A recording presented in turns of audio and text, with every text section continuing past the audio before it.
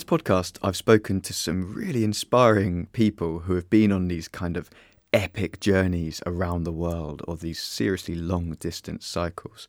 And I think a lot of people, including myself, look at these trips and there's a yearning that you wish that you could go on one of them yourself. But then there's the reality of, I've got rent to pay, or I've got a family, or I've got a job that's actually not that bad. I quite like it.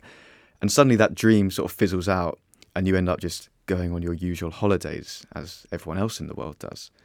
Which is why I became interested in this idea of the microadventure. So this is something dreamt up by writer and adventurer Alastair Humphreys, that you actually can incorporate true adventure into your everyday 9-to-5 routine. So I invited Alastair in, and I found him pretty persuasive. By the end of it, I was sold, and he packed me off and gave me some instructions to complete my very own first microadventure. So you've come up with the microadventure as a concept, but you've been on some pretty big adventures as well in the past, haven't you? Was it a four-year cycle you went on? Yeah, 4 years cycling around the world. That's the longest trip I've done so far, probably ever. Yeah. I've rowed across the Atlantic Ocean and sailed across the Atlantic and walked across India and the Empty Quarter Desert, and a couple of expeditions in Greenland and Iceland and up near the North Pole. So I began my adventuring life just, trying to be the next Ranulph Fiennes, basically, just trying to do big, epic, exciting stuff and trying to make that my life, really. Okay, so the 4-year round the world cycle, what was your route? Like, where did you actually go when you did that? I set off from my front door in Yorkshire, cycled down through London, rode across Europe and through the Middle East to Africa, down to Cape Town, sailed across the Atlantic to South America, and then pedalled from Patagonia, from Ushuaia, all the way up the west coast of the Americas up to northern Alaska, to the Arctic Ocean, across the Pacific on a boat, and then cycled through Siberia, down Japan, right the way across China, Central Asia, through the Caucasus, Europe, and back to Yorkshire. Wow. I love that you described a 4-year trip in the space of about 30 seconds. Yes. Yeah. And you casually hop from the southern Cape of Africa to South America. Like, how long does that even take? It took about 3 weeks on our boat. We were hoping to do it quicker, but we had no wind at all. So we spent quite a bit of time becalmed mid-Atlantic, which is quite a beautiful thing to do, actually. Okay, so you've done this epic trip and then you come back. What's it like coming back from a massive trip like that? That is something that is not often thought about, talked about, and I think is definitely underestimated. I think I probably thought that coming home from that trip would solve all my problems and I'd be eternally happy, famous and handsome. And none of those things necessarily followed. I loved getting home at first, just being back in one place, back somewhere where I belonged, where I was not some sort of freakish looking strange person. I was just a normal bloke again. I loved that feeling. I loved seeing my family and my friends. And that's all fun for a couple of months.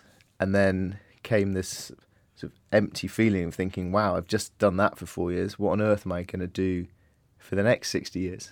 And I'm not sure I've ever quite solved that question. So how did you get from doing these massive macro adventures to the idea of the micro adventure? I got to it because people started to see me, people who didn't know me, people who'd read my books perhaps or seen stuff I'd done on the internet, they hear stories about cycling around the world for years or rowing oceans, and they start to perceive me as an adventure guy, whereas I think of myself as just a normal guy who's just chosen to do stuff. And I realised there was this sort of weird void between people wanting to do adventure and not actually doing it. So people really want to do adventure far more than they actually get out and do it. And there's a few problems because big adventures cost a lot of money, they take a lot of time, they are perceived to be hard and complicated and technical and therefore not for normal, ordinary people. And I wanted to try and break down those barriers that stop people getting into adventure. And I wanted to try also to show people that you don't need to go all the way around the world to have an adventure that's perhaps overkill, and that actually you can find adventure, challenge, fun, beauty, wilderness, solitude, whatever it is you're looking for in Patagonia, you can probably find it closer to where you live. Okay, and what was your was there a first micro-adventure, like a formative trip that you thought, right, I'm going to go out and I'm going to do this, and this is it? There was a formative micro-adventure, which was walking a lap of the M25. I lived near the M25, and I was fascinated by this horrible monstrosity of a road that was just busy 24 hours a day, 7 days a week. And I guess in the nature of a traveller, I was just thinking, wow, I wonder where these people are going. I wonder what's over that horizon. And that made me think about the M25 as somewhere I might do a journey. And so I set off to walk around it and started to realise along the way that it was so similar. The experiences were so similar to cycling around the world. It was really uncanny. The notion of doing a journey with a start and an end point, and therefore a purpose, the finding wild, beautiful places, even around the M25, the good, kind, random strangers that we're all familiar with from reading books about people going through Mongolia or something. You find these kind, random strangers around the M25 as well. A family invited my friend and I to stay for the night because it was cold and snowy. The trip was so similar to cycling around the world that I realised that it genuinely was an adventure. Not a big adventure, of course, and that's why I came up with the term microadventure. And I then went on a mission, it seemed like quite a gamble at the time, to try to stop doing the big expeditions and to start chasing these tiny, silly, parochial, local little things, and to see whether I could make that idea catch on. And it has. It has, to an amazing degree, and I'm simultaneously delighted and also quite annoyed that my book about microadventures sells far more copies than my 4-year struggle around the world book. It's slightly galling, but it's great. And the reason, I think, is because microadventures are accessible. They fit for people who love the idea of adventure but have real lives as well, and jobs and families and houses and cats and dogs, and it's showing these. It's a couple of things. One, it's giving people ideas, and the other, I think, importantly, is almost giving people permission to be a bit more childlike. To say to people, you used to enjoy climbing hills, watching the sunset, cooking marshmallows, climbing trees, swimming in rivers. You probably still do, and it's fine. Just go do it. Go do something this weekend, or at least when the sun comes out in the spring. Yeah. So when you were doing this M25, can you just paint a picture of what the landscape's like, and where were you staying overnight, and could you actually hear the roar of the motorway? Were you literally, near it, or were you doing a vague kind of like approximate lap of the M25? So I recruited a friend of mine, a fairly idiotic friend who thought it would be a good idea to join me, and our plan was just to walk as near to the motorway as we could at all times. So beyond the verge and the fence, but in the fields alongside. And we just tried to go in those fields, cross-country, and that takes you through villages and towns, footpaths, a bit of trespassing through fields here and there, through woods and building estates, and just the whole range of stuff, really. We tried to always be seeing the motorway. Sometimes it was hard, so we always made sure we kept it at least within earshot, and we tried as much as we could to just sleep right next to it. And this crazy 24-hour roar, whilst you're just over the fence in a little wood, the snow on the ground, the sort of silence of the wood and the roar of the road, and foxes and rabbits scurrying around in this little bit of woodland, and the motorway just there. It was quite incongruous, but it was really surprising how frequently we found beautiful little bits, as long as you're willing to contract your vision so that this 200 square metre wood we're in is sufficient to count as wilderness and beauty, which I think it is, then there's lots of pockets of wilderness and beauty along the way, and the bonus of lots of kebab shops as well. Kebab shops? Yeah, we it's a good thing of doing an expedition around the M25. You're never very far from chips and a kebab. Like a true adventurer. Yes, exactly. Yeah. So you mentioned you have to trespass every now and then, and part of microadventure, I guess, is stretching the law a bit, which feels like it's not a very British. I feel like Brits are quite stick to the law. Like, I'm not going to trespass. I'm not going to camp when I'm not allowed to. How does the idea marry with how conservative we are in that sense? Okay.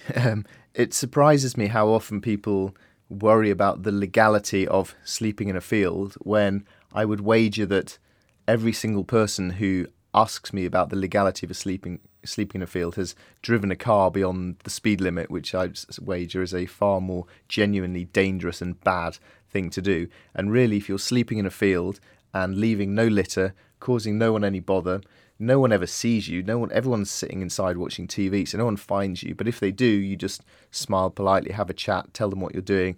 They laugh, think you're a bit weird, and go about their day. There's really no problem with this at all.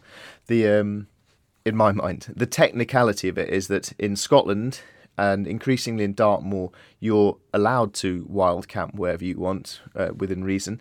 In England, in theory, you're supposed to always ask permission, and of course, you shouldn't do any camping that's clearly irritating. But I think if you're just in some random wood or in a field, or sorry, not a field, on a hilltop or by a beach, and you're in a bivvy bag, you leave no mess, you're causing absolutely no problem at all. I think of all the crimes it's possible to commit, I'd say that is about the smallest I could possibly think of. Yeah. Okay, but I guess I'm playing devil's advocate here. Sure. Obviously. But in terms of the safety aspect of it, you must have done loads of these micro-adventures. Has there ever been a point where you thought, I'm actually a bit scared? Like, what was that noise? Or I swear I saw some dodgy bloke over there following me. Like, have you ever had that feeling of, God, I'm in too deep here? Okay, so there are a few bad people in the world, of course, and therefore anything you do, you need to pay a little bit of be careful about. Having said that, I think most people would be quite happy on a summer's day to walk up a hill in the middle of nowhere and enjoy the sunny day, and yet for some reason there's this perception that once it goes dark, that remote, perfectly safe hill suddenly fills up with axe murderers. And this is just some sort of leftover from our caveman days. I still get this. When I lie on top of a hill in the middle of the night, I start worrying about murderers and ghosts and things. Whereas the reality is that axe murderers are probably not going to be up some random hill at all. And they're very unlikely to be up that hill after dark, because they'll be at home watching Crime Watch or something to see if they're featuring, and it's a perceived thing. Having said that, I can see how people feel nervous about it. So I often encourage people for their first one to go do it with a few friends. A bit of peer pressure helps overcome that nervousness, and particularly women often feel a bit anxious, and I suggest going with a few people just to summon up the nerve until you're at a position where you can think rationally, think, actually, I'm sleeping on top of a hill in the middle of nowhere. This is significantly safer than being in my car where I might get run over, or being in a city where there's probably a few axe murderers, or most dangerous of all, sitting on my sofa waiting till I get fat and die of a heart attack. That's a nice way of looking at it. One thing I did last year was I did just a little thing for myself of 4 seasons of Microadventure. So on the summer solstice, the winter solstice, so the longest and shortest days, and then the equinox is the equal length days and nights in springtime, I went to the exact same place to sleep out for a night. And the reason I did that was I wanted to see how one place, one woodland, changed over the 4 seasons, to see it in spring, summer, autumn and winter. It was really beautiful. And it was also an interesting experience for me to go back to the same place 4 times in a year. It's quite a reflective feeling of thinking how my last 3 months have gone, maybe setting some dreams for the next 3 months. And it was a really nice thing. It was so nice, in fact, that I vowed to carry it on for the rest of my life. And typical lazy person, haven't bothered this year. So I live in a city. I live in London. I'm sure a lot of people listening to this will be also city dwellers. How would you suggest that someone who lives in a city embraces the microadventure? When I began Microadventures, my thinking was that I was trying to get people to do big, wild, epic stuff, but within the constraints of real life, i.e. 1 week round the M25 or 1 week climbing in Scotland. And what I've learned over time doing this sort of stuff is that most people don't easily have a week to go disappear off to the mountains of Scotland, and that most people are like you. They're urban, living, professional people with plenty of enthusiasm but not much spare time. And so the microadventures have become popular the smaller that I've made them. So the simpler and simpler and simpler. So cutting out fancy rafts and boats and ice axes and cutting out the mountains of Scotland and getting down to my simplest notion of a microadventure, which is the 5 to 9 adventure. So taking you as a case study, you've got a 9 to 5 job You work hard 9 to 5, and that perhaps gets in the way of your dreams of adventure. But what you can do is one evening after work at 5 o'clock, instead of heading home to do what you normally do, watch bad TV and eat Chinese takeaway on your own. How did you know? With your cat and your mum, you've got 16 hours of freedom from 5 p.m. until 9 a.m. the next morning. What could you do in that time? And it's hard being right here in the middle of a city to imagine that in less than an hour from here, there is countryside, trees and the ocean and hills. And so no one in the country lives more than an hour away from somewhere that's wild and beautiful. So it's entirely possible after work to head out of the city with friends if you're scared of axe murderers, in the summer if you're being a wimp about the weather, and to go sleep on a hill or the beach and be out under the stars, swim in a river, get back on the train, be back to your desk for 9 o'clock the next morning. What I've really struggled to do is try and persuade people to try it once. And I get so many emails from people who essentially say, I really wanted to do it, but it sounded hard for X, Y, Z reason. But I did it and I realised it was so simple, and I'm definitely going to do it again. Okay, I think I'm approaching the point where I'm ready to be fully converted to the microadventure. So, right, here's my details. So I live in South London. I've got a bicycle, and as you say, I work 9 to 5. So what do you think my first microadventure should be? I think you should. So what I think you should do is ideally find one or two other people in your office or your friends at home who you could be persuaded into it, because that way you've got less reason to wimp out on the day. Either, depending on how busy you are, either schedule in a date in your diary and make it non-negotiable, or just play it by ear by the weather forecast for the week. So you found a date, get your kit together, sleeping bag, bivvy bag, some food, and then you got to work out where to go. Living South London, then you're really not too far from... Basically, once you're past the M25, you're getting towards the Kent Downs, the Weald, the South Downs. There's lovely hills and proper beautiful countryside there, and you could either cycle out there in a couple of hours, or you could jump on a train, which might be a better option, because then you'd be able to get on the train back into London for work the next morning. So I'd finish work one evening, head out to wherever you've decided to go, find some village station, get off at the village station, go to the village pub, eat your food there so you don't need to bother with fancy cooking gear, go sleep on the hill with your friends, set your alarm for sunrise, run back down the hill, jump on the train back into central London, get a Big Mac breakfast or whatever people like you eat, and then into your desk for 9 o'clock, slightly smelly but with a story to tell. All right, you're on.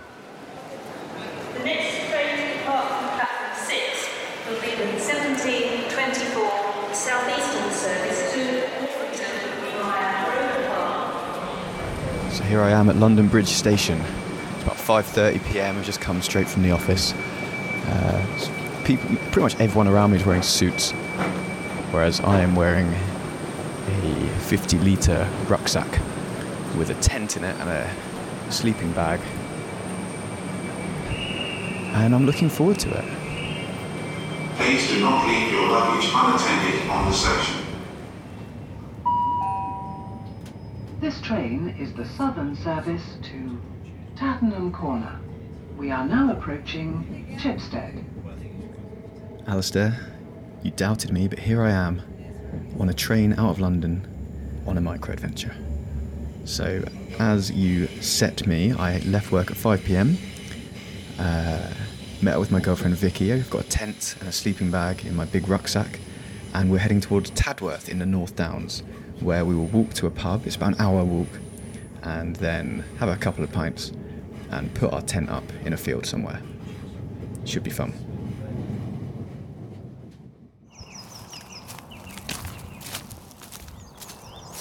So here we are, we're out of London and we're on our way to the pub. We're on a kind of classic woodland walk with bare trees around us. Seen a couple of rabbits scuttling around. The only reminder of civilization at the moment is the roar of the M25, which you can probably just about hear.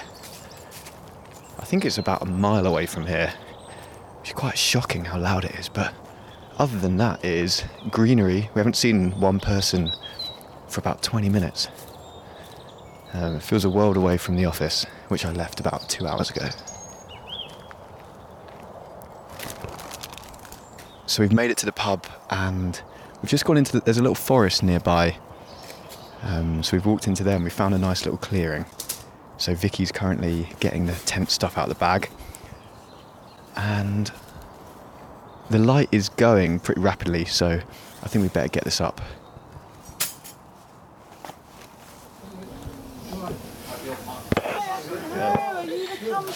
Yeah. Isn't it? You've got a nice day though. I know. We're really lucky. Yeah. Hottest day of the year so far. Great. Yeah. Could have been a very different experience. You might have got blown down the hill. Right, should we have a seat? Yeah.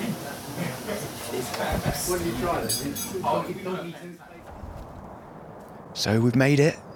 It's pitch black. And it's really exciting. It feels great to be here. Right now I'm facing north, so I'm looking over towards London, and the sky is a kind of bruise-like orange. But then when I turn around, it's pitch black up ahead. But I can hear the motorway just roars non-stop. So I'm now going to head back into the tent.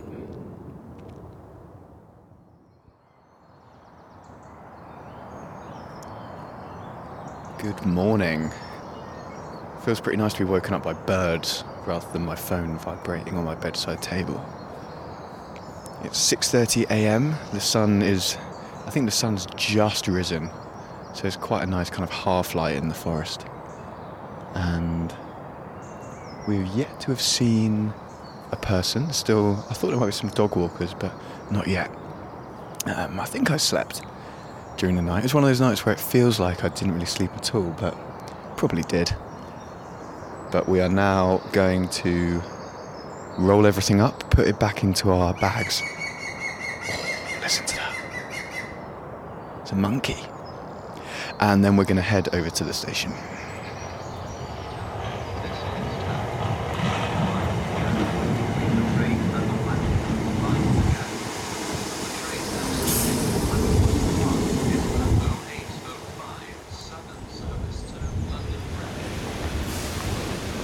Here I am back at London Bridge, and my Microadventure has now come to a close.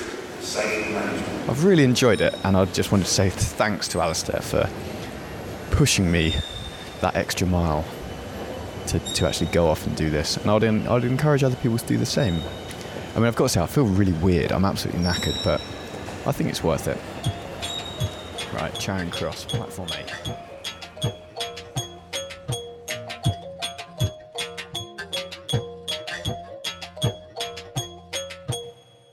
Okay, so the weather was really nice. Like, we were really lucky. It was the hottest day of the year so far. I don't think it dropped much below 15 degrees during the night. So a part of me did think, in the morning when we were walking to the station and the sun was rising, I thought if it was raining, this could actually be a bit grim. And likewise, I was absolutely knackered that day at work. So my productivity was admittedly pretty low. But I did find the whole experience to be pretty eye-opening in the end. I'm not going to pretend that I felt connected with nature. We were so close to the M25, I think it's impossible to feel truly connected to nature. But what I did feel was that it broke up the routine, and that was what was exciting and enlightening about my microadventure.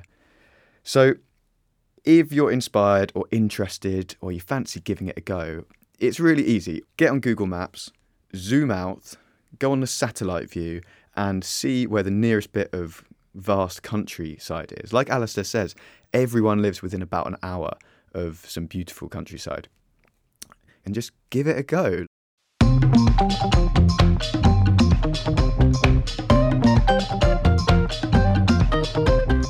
Thank you to Alastair Humphreys for coming in. You can check out alastairhumphreys.com to read his blogs, buy his books, and watch his lovely videos.